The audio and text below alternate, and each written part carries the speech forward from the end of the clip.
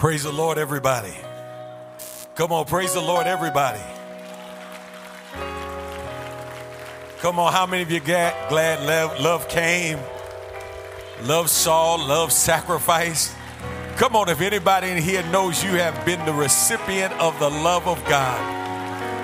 Hallelujah to the Lamb. Lord, have mercy.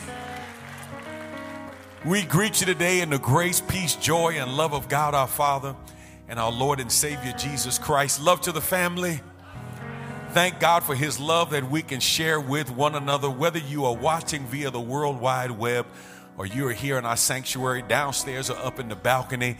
If you know God's been good to you and he has been great to you, would you give him a great praise today?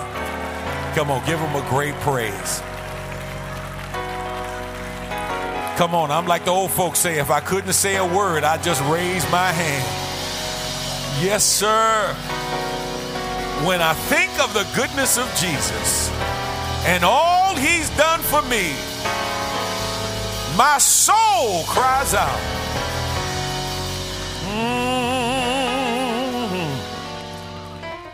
Lord, have mercy. So grateful and thankful to the Lord for all that God has been doing, is doing, and will do in the life of our church. Please don't forget to pick up your worship magazine. This is good news here at the Good Hope Church as we highlight different ministries and things that are going on, including What If I Told You 45 Minutes Could Change Your Life. You want to read that article. Marital boundaries. We've got a bunch of stuff going on. And our cover story this month is Worship in the Word, starting Wednesday, September the 13th. I think we have, as a part of our staff, one of the most brilliant minds in the body of Christ in Dr. Elliot Mallory Green. He and I were in school together, and man, I love this brother so much, appreciate his gift.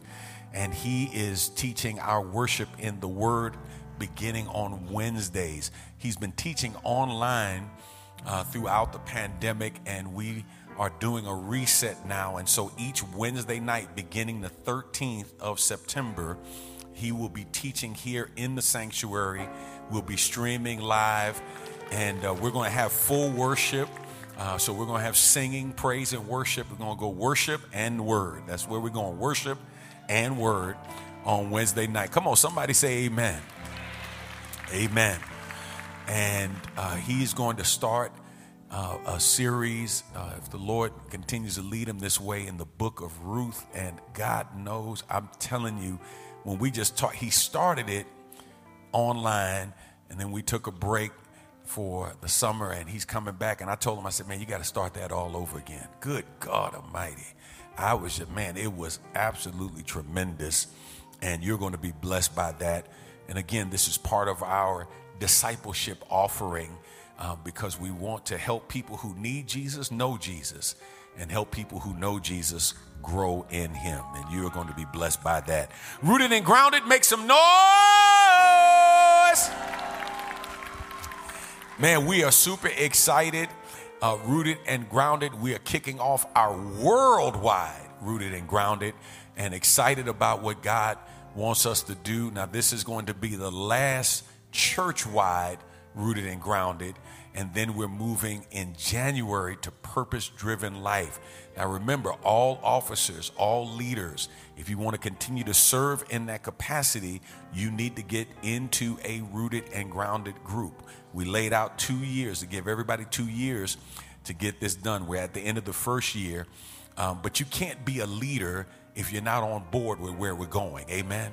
You can't lead from the back of the line. You got to be out front, and you got to know what the mission and vision of our church is. And I'm super excited just to see God moving in such a powerful, powerful way. Rooted and Grounded, we kick off next week with our Rooted curriculum. Next week, we kick off, and it's going to be a great, great time because we're combining the celebration of our senior adult ministry and Grandparents' Day and Rooted and Grounded. We've got a guest preacher, great guest singer. Man, it's just going to be a great, great time in the Lord. And we're super excited about what God is doing. Listen, I've got a testimonial I want you to see that I know will bless you. If you're on the fence, if you're thinking about, do I want to do it? Do I not want to do it? This will put you over the line and you'll join us in Rooted and Grounded. Let's hear our testimony.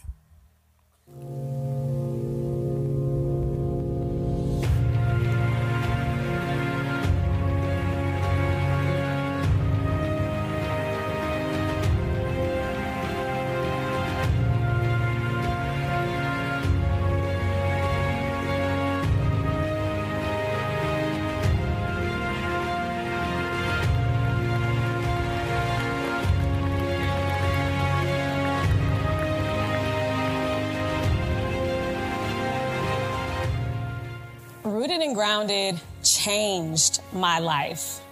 From way back in the day, almost 15 years ago, when I was diagnosed with lupus, I noticed a pattern. I was always feeling stressed and overwhelmed because I wanted to achieve. I wanted to be the best. I wanted to do something and be purposeful. And I felt like I really lost sight of what God wanted for me and who God even is. And I had so many questions. I felt helpless, and beyond the actual physical pain of lupus, I felt like I needed some answers and some purpose in my life. Because there was this moment in my life where I felt distant from God's people. I felt distant from God. I felt distant from my church family. And then my mother married the senior pastor. And I started feeling a little anxious about, now I'm in this first family. What are people going to expect me to do? I need to be perfect. And I started feeling stressed and worried. And then there was this Rooted and Grounded offering. I was like, well, I get to ask questions and I get to read more and I get to study and I get to learn. And that was so exciting for me because I felt so much in the past like I couldn't ask questions. I just had to believe what other people said because they said that this is what you're supposed to believe. And so going through the material and the Rooted and Grounded and having questions, having pages and pages of questions that I got to ask and not feeling like judgment, really having a community of people that I didn't know before. And so I got to meet new people who were ready to connect. And I feel supported. And now I see them, around the city or in the church. And it's like, hey, I remember we got to connect and we got to really get deep. And I got to share vulnerably without being afraid that they were going to, be untrustworthy with the information. And so if you're thinking about joining us, I invite you because people like you are the people that are going to change the lives of the people who know you, who trust you, who look up to you, the people you don't even know that look up to you. And that's something that I really take away. When people see me and hear me talk about what I've learned and how I've come through, and how now I feel loved and supported and I have this purpose that's still unfolding and this vision that is drawing me closer to God. That's the exciting part about going through this program. So I invite you to come. I look forward to seeing you there. And you got this. Let's do it. Amen. Amen. So Rooted and Grounded kicks off next Sunday. Everybody say next Sunday. But it's not too late for you to register. Now, if you have your Rooted and Grounded t-shirt, I want you to wear your t-shirt on next Sunday. We're coming in Rooted and Grounded strong. For those of you who have been thinking about it, man, it's not too late. Register today. Join a life group today. For those of you who are watching via the World Wide Web, wherever you are in the world, this discipleship community is available to you. Now, you may say, how can I do that, Pastor? I don't live in Houston. Well, there are virtual-only groups. You'll be able to connect. And here's the beautiful thing about technology. You will not only be able to connect from wherever you are in the world, but we'll celebrate with you and walk with you, encourage you, and try to add value to you as you add value to others from wherever you are in the world. People who are in our virtual groups who could not serve, for example, in their service projects here in Houston, we help them to identify spaces where they lived so they could be salt and light where they lived. Absolutely amazing as people took pictures and uploaded them, and we were able to celebrate wherever God used them. And that's the key. It's really not about us becoming a big church. It's about us helping you become the biggest and best believer you can possibly be. And so we thank God for that. Hope and pray that you'll sign up wherever you are. Hope and pray those of you who are in the sanctuary that you'll sign up as well and register. Invest in your own growth, and let's do this thing together. I want to thank my bonus daughter for doing just an absolutely tremendous job in a testimony, as all of our young people have done and all of our seasoned people have done. Just been absolutely a blessing to hear the stories that people have shared. Where are all of my September birthdays? Wherever you are, stand up on your feet. All of the September birthdays. If you're visiting with us, stand up. We're going to celebrate you. If you're watching, you go on and make some noise wherever you are. Ooh, yes. Well, we're singing happy. Happy birthday to you. Happy birthday to you. Happy birthday to you. Well, we're singing happy. Happy birthday to you. Oh, Lord, happy birthday to you. Happy birthday to you. Well, you look good. Don't you know you look fine? You look fine. We hope you have. Hey, we're singing happy. Happy birthday to you. Ooh, we're singing happy. Happy birthday to you. Yeah, we're singing happy. Happy birthday to you. Happy birthday to you.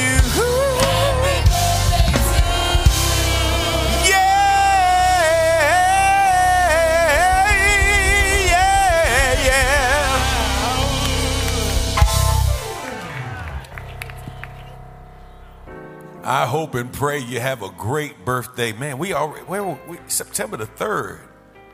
Hey, take the whole month. Go on, enjoy yourself. Now, don't tell your boss that if you always take your birthday off. Don't tell him that. My pastor said take the whole month off. I ain't say that. But celebrate your birthday as God has brought you into this world for a reason. Let's go to God in prayer and ask God's blessings on our time today. Father, we thank you. As we go to your word, we pray now that everything that we would do and say will be pleasing in your sight. Let the words of my mouth and the meditations of my heart be acceptable to you. It's in Jesus' name we pray. Amen. So some of you know, some of you may not know, I'm a certified church revitalization specialist. So I help churches and organizations connected with churches and nonprofits as well think through how to think strategically about where they are and identify where they need to go in terms of their organization. And being a church revitalization strategist in particular means that I have to think about where churches are on the scale of everything from birth and starting all the way to dying and declining. And I've come to understand something as I've been examining just church culture in general, especially post-pandemic. What's been amazing to me is how me-centered our theology has become. This idea of pep rally preaching, that somehow it is God's responsibility, regardless of what I do, to bless me, deliver me, make me prosperous, and that's it. You're hearing it in songs now. You listen to the songs, and they're so egocentric. It's all about people, right? Nobody talks about what our responsibility is in terms of our behavior. Everybody focuses on what's God's responsibility to bless us. So ask God to open the door, jump up 3 times and pull down your blessing, and spin around 3 times, high five 5 people, and on the 5th time, God is going to bless you. And I decree that God is going to make you prosperous this year. Like, how's God going to make me prosperous if I have no discipline in my spending? Right? Are you following what I'm saying? But that's the theology that is going forth today. So much so that if you are a Christian, if you have accepted Jesus Christ as your Savior, if you are a follower of Jesus, there is not a suggestion, there is just an outright bold statement that there is something wrong with you, something wrong with your faith, if you are going through something and God doesn't bring you out.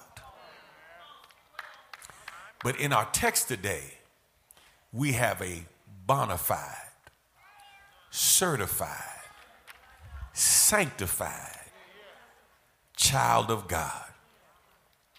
One who is so close to God that the Holy Spirit used him to write over half of the New Testament. One who has not only a tremendous curriculum vitae before coming to Jesus, but has one of the most impressive spiritual resumes after knowing Jesus. And his life shows us that despite all you bring to the table, despite how you are used by God, there are some things in life that God will not bring you out of, even if he brings you through. Today, for a few moments, I want to talk to you from the thought, the sufficiency of God's grace. I want to continue our series, Making Room for God's Grace. And really, God put this on my heart, this idea of making space for God's grace, because I believe there are many people who, while they can recognize and remember that they were saved by grace, we fail to understand that we are still kept by grace. And so there are many under the sound of my voice who live under the perpetual presence and pressure of perfection. Because somehow you think that the grace that saved you is not what's keeping you right now. Somehow you think you've got to live holy and righteous enough to be kept by God. And the truth of the matter is, every day of our life, we are dependent upon the grace of God. The sufficiency of God's grace. If you have your outlines, would you say amen? Amen? If you need an outline, raise your hand and the ushers will get one to you. Those of you who are watching online, you can download an outline at your pleasure from our website or from our app. Now, we began this series talking about the saving grace of God. And then last week, we talked about how God's saving grace must become your serving grace. That the grace that God has blessed us with should be the foundation out of which we serve others. So just like we receive God's grace, we should give God's grace as we share our gifts, our talents, our abilities in showing love to other people. Today, I want to suggest to you that grace is not only available in our time of need, but grace is all you need. And for somebody, you're going through something right now. You look better than you actually feel. You're going through a lot on the inside, even though you manage to look good on the outside. And you need to understand that you are being kept right now, even in the midst of what you're dealing with and going through, by the grace of God. 3 things I want you to see today. Here's the first one. Number 1, you must accept you will have trials and difficulties in life. I can't do an exhaustive expositional message on this text today. Time just won't allow me to do it. But let me just share something with you. 2 Corinthians chapter 12, beginning at verse 7, the A part. Even though I have received such wonderful revelations from God, so to keep me from becoming proud, I was given a thorn in my flesh. Here is the Apostle Paul, the author of our passage today. A man who was used by the Holy Spirit to influence the life of the church more than anybody else, with the exception of Jesus and the Holy Ghost himself. Here is a man who was used to write over half of the New Testament, who reportedly spoke 13 languages, 7 of them fluently. Here is a man who was circumcised on the 8th day in the Jewish tradition. He was of the tribe of Benjamin, a Hebrew of Hebrews, a Pharisee.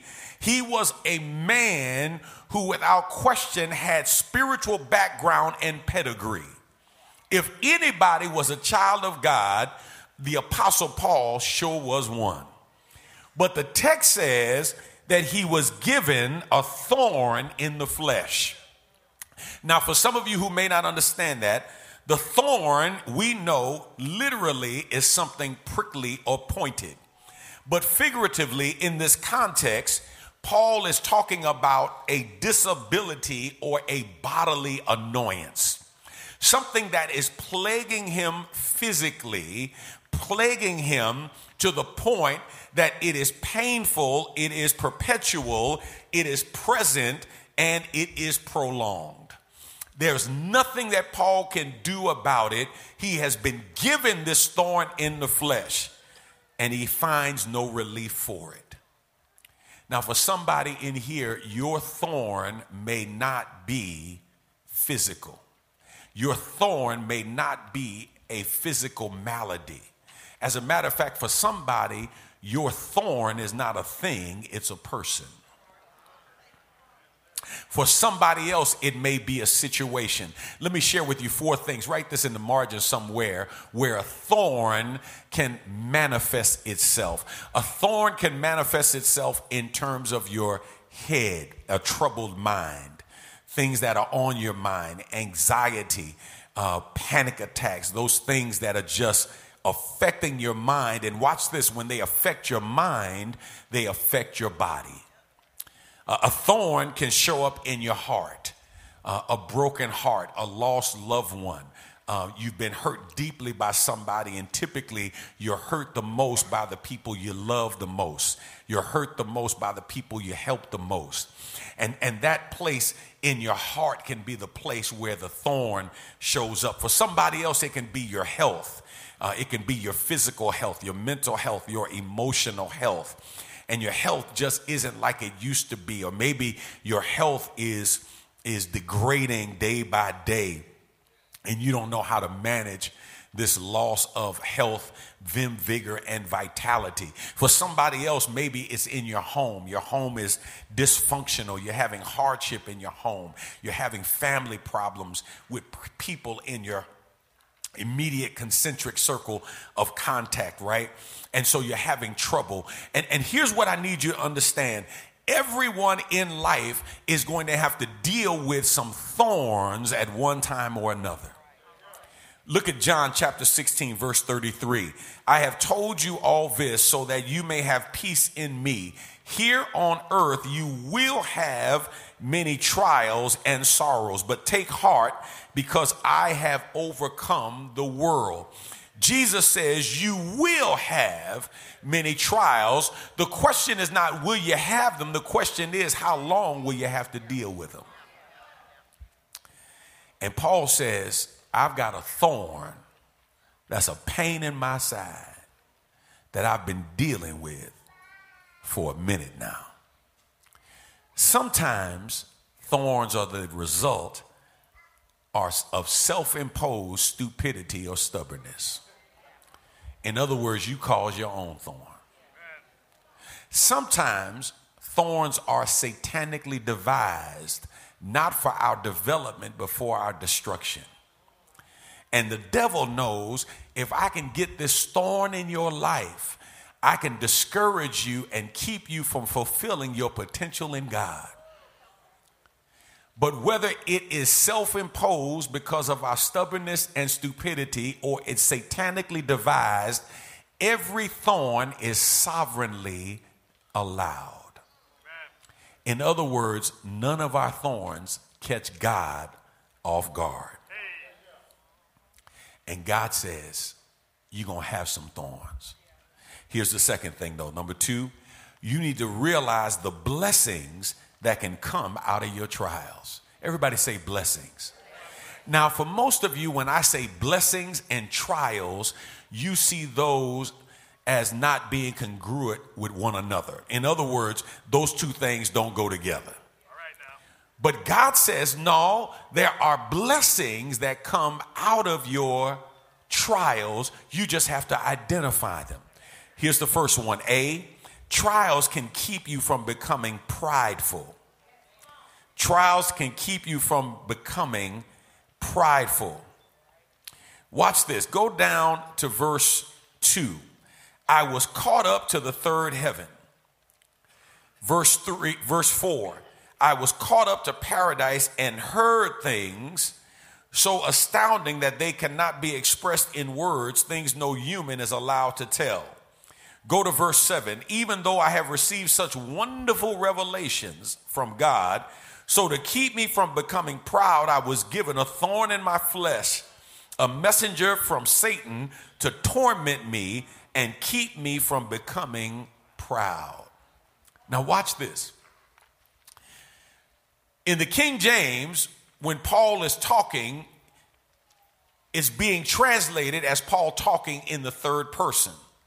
The New Living Translation tries to make sure you don't miss the point, and so it puts all that Paul is saying in the first person because Paul was talking about himself.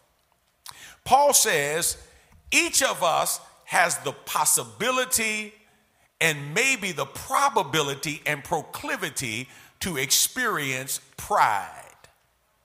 And he gives us really a formula for pride. Watch what he says. Go back up to verse 2. I was caught up to the third heaven. So when you go someplace that other people haven't gone, look at verse 4. I heard things so astounding that cannot be expressed in words, things no human is allowed to tell. So I not only went where nobody else has gone, I heard things that other people haven't heard. And I received such wonderful revelations from God. So I went where other folk haven't gone. I heard what other people have not heard, and I saw what other people have never seen. And he says, lest I become prideful. Now, the reason we know that pride was a big potential problem is because Paul starts off verse 7 and ends verse 7 with the same phrase, lest I become prideful. Because he knew what was the root of pride. Now, some of y'all are looking saying, I don't understand how Paul could get so proud. Guess what? You have a problem with pride, and you don't have to see as much as Paul saw and go where Paul went and do what God has allowed Paul to do. All we need is just one more pocketbook than somebody else, or one pair of shoes that somebody else in our clique doesn't have, or go somewhere that other folk haven't had an opportunity to be blessed to go. And if we go some places that other folk haven't gone, heard some things that other folk haven't heard, or saw some things that other people haven't seen, we can get beside ourselves, and we didn't even have to leave earth to go to glory to get there.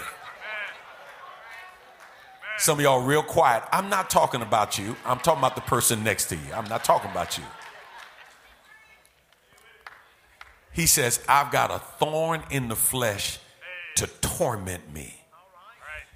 It's the picture of being hit with a closed fist, being pummeled, being beaten. He says, this thorn in the flesh, this messenger from Satan, tormented me because God was concerned about me getting beside myself. Listen, sometimes God allows those thorns just to keep you humble, because you get beside yourself. Matter of fact, all you need is a little relief from what you're going through, and you get beside yourself. And so God says there's a blessing when I send a thorn to keep you humble. Look at James 4:6. But he gives us even more grace to stand against such evil desires, as the scriptures say, God opposes the proud, but favors the humble. Look at B. Here's the second blessing. Trials can keep you praying. Trials can keep you praying. Verse 8, 2 Corinthians 12, three different times, I begged the Lord to take it away. That word begged, I beseeched the Lord. I cried out to God. I desired strongly. I asked God 3 times, take it away. Now, there are those who would suggest to you, when you pray about something, if you pray about the same thing again, then you didn't have faith the first time you prayed. And so you shouldn't pray and then keep praying and then keep praying. But this is the Apostle Paul, y'all. This is like spiritual Superman. And the Bible says he prayed, but he not only prayed, listen carefully, he says, I beg God 3 times to take this thorn away. Listen, he was to the point, he was beyond dignity. He was beyond pious platitudes. This is ugly snot praying. This is, I'm crying out to God praying. I have no pride praying. If I ever needed God before, I sure do need him now kind of praying. And the Bible says he prayed 3 times. Can I tell y'all something? Because of pride, there are many of you in here who wouldn't pray like you've been praying if it wasn't for the thorn that you've had to endure. See, our tendency is when the sun is shining to play instead of pray. So when things are going well and we having a great time in life and we living footloose and fancy free, we ain't thinking about praying. Maybe say grace over my food if that doesn't offend the folk I'm eating with, right? But we don't really think about like for real praying. I mean, for real praying. It's not until we go through something. And the more we go through it and the longer we go through it, the more serious we are about our praying. For some of us, it's only in the midst of the storm, it's only in the midst of the thorn that God even gets a time to talk to us. Because typically we only call him if we need something. So my baby girl, Tiffany, I had to tell her on one occasion, this has been years ago, I had to tell her, I said, Daddy loves you. And she said, yeah, Daddy, I know you love me. I said, okay, good. I said, but Daddy needs to hear from you more than when you want something. Just call out of the blue and just say, Daddy, you are on my mind, right? Because I know when I see her call me, how she answers the phone, whether she wants something or not. Come on, parents, don't leave me out there by myself. You know what oh, man. Like if she just called to check on me, hey, Dad, how you doing? I'm just checking on you. I was like, okay, good. You need anything? No, I'm good, Dad. But if I answer the phone and she says, Daddy, I just start reaching for my wallet and just pull up Cash App. Okay, what you need, how much you need, right? And I told her, I said, listen, I need you to call me more times than when you just want something. I need to just hear your voice. I need to just know you're all right. FaceTime me sometimes so I can put my good digital eye on you, right? Just let me see you every now and then, right? And I believe that's what God would like from us. Just every now and then, just to hear, just to thank you, Lord. Just, Lord, you know what? You've been so good. You've been so kind. And if you get to the end of the prayer and God says, what you want? You say, Lord, I don't want anything. You've been good enough already. I don't want anything. Man, I wonder if God would fall out of his chair in glory if you ever just said that. Look at C. Trials keep you relying on God's provision. And he said to me, my grace is sufficient for you. He said to me. Paul prayed 3 times. He's begging God. He's asking God, please take this thing off of me. And the Bible says God answers his prayer. He just didn't answer it the way Paul wanted him to answer it. Amen. Can I tell you something? God answers every prayer you pray. He just doesn't always say yes.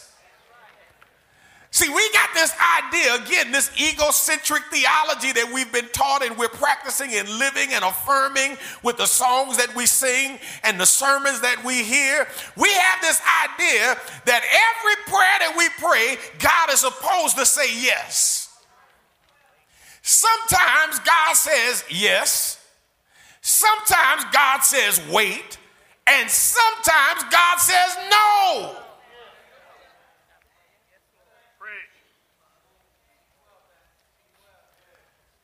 Paul says, take this thorn from me. Lord, please, I'm begging you. I could do better for you without this encumbrance. And God says, my grace is sufficient. Now, when he says he has said to me, or he said to me, the construct of that phrase is basically, this is my final answer. Amen. Don't ask me no more. This is it. Amen.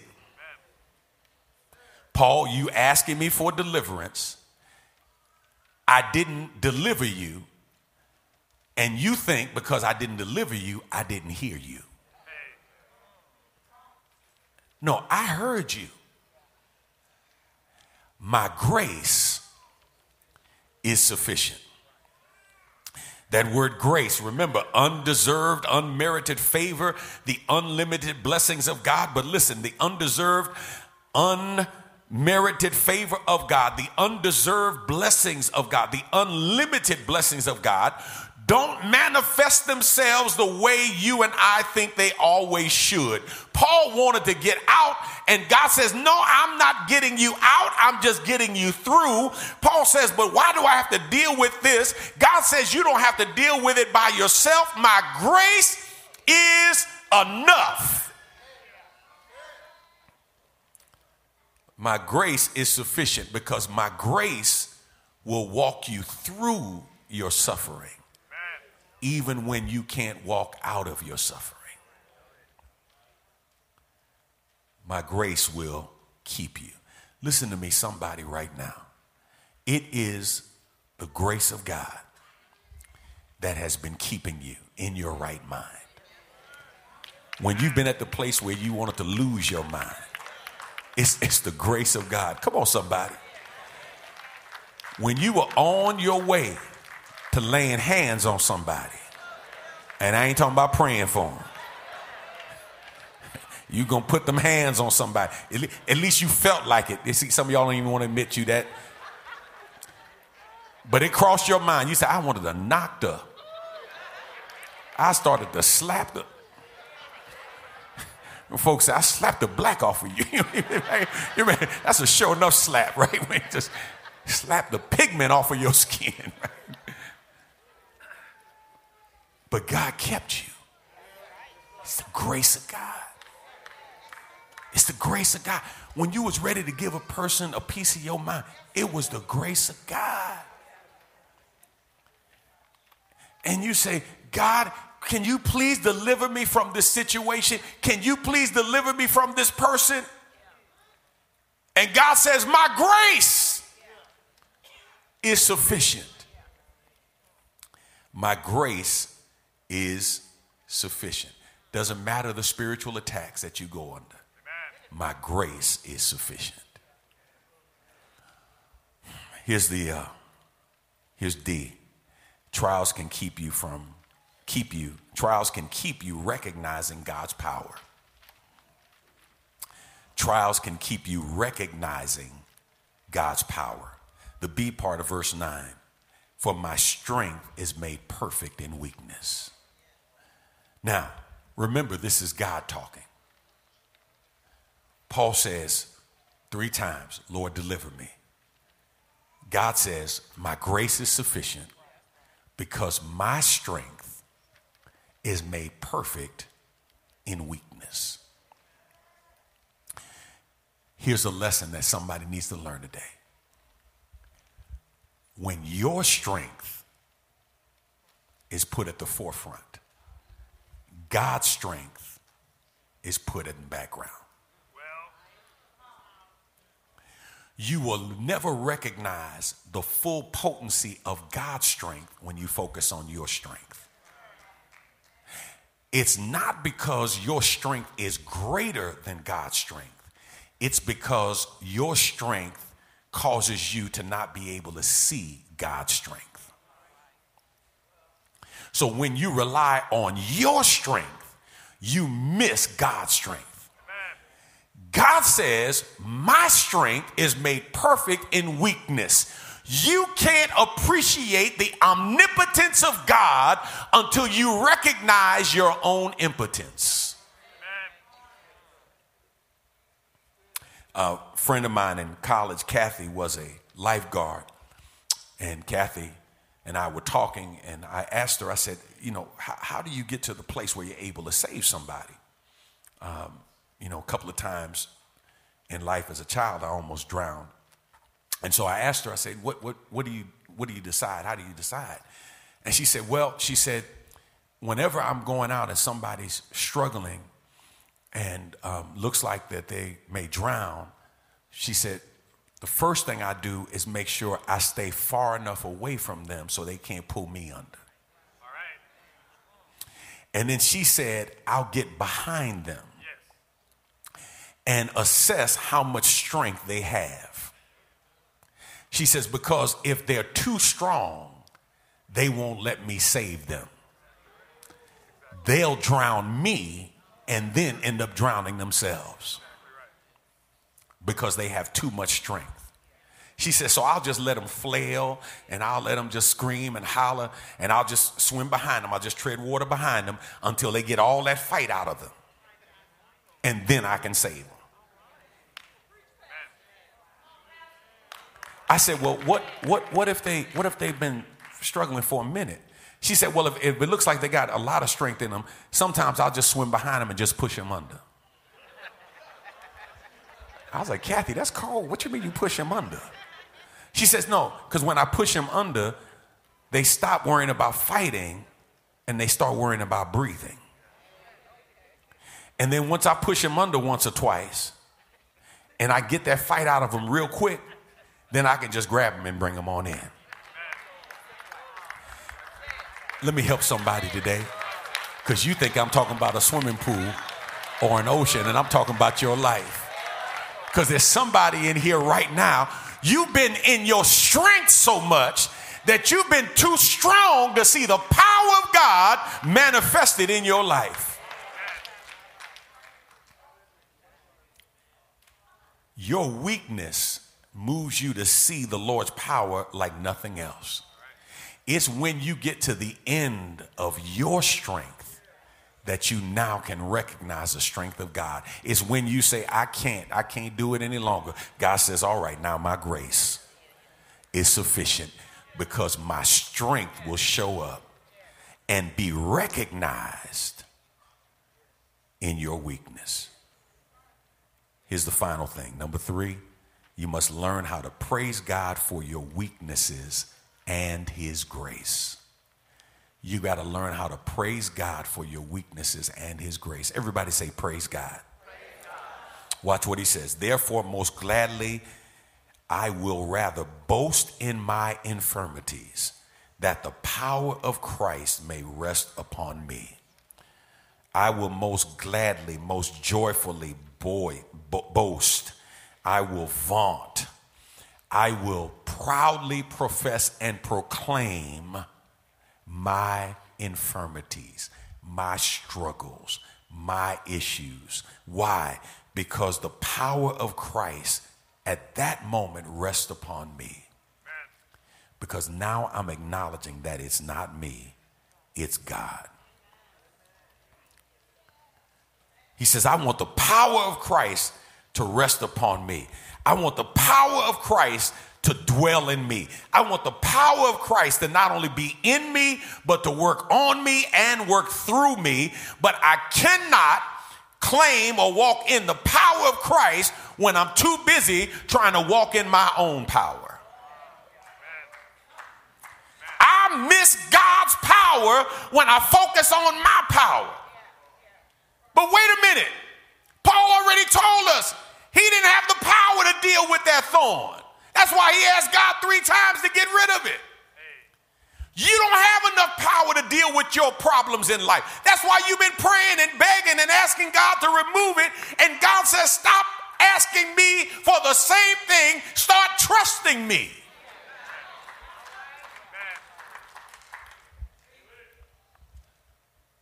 Let the power of God rest on you. Let the power of God cover you. Let the power of God take care of you. See, God says, when you're weak, that's when you become strong. Because his strength shows up when you're weak. And how many of you know his strength is greater than your strength? Right? It's by his grace that God gives you strength when you are weak. It's by his grace that God gives you joy when you are sad. It's by his grace when God restores you when you're broken. It's by his grace that God can set you upright when you've been knocked down. It's by God's grace that you can be kept when you want to give up. It's by God's grace that you can go on when you want to turn back. It's by God's grace. And he says, my grace is sufficient for you.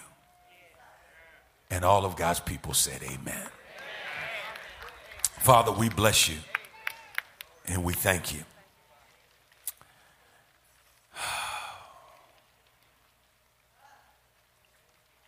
God, we are here acknowledging, because of our experiences, that we can't, but you can. And I pray now, God, for those under the sound of my voice, that they have heard today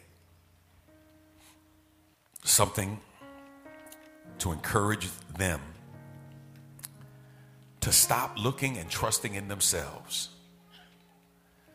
that they would put aside pride, they would put aside trusting in their own power, the messages that the world gives us, and that they would put their faith and trust in you and know that the grace that saves us is the grace that has been keeping us, is keeping us now, and will keep us moving forward. Hallelujah. Thank you, God, for reminding us of your grace, the sufficiency of your grace to keep us, to remind us that what we're not kept from, what we're not brought out of, you can keep us through by your grace. It's in Jesus' name we ask and bless right now. Amen.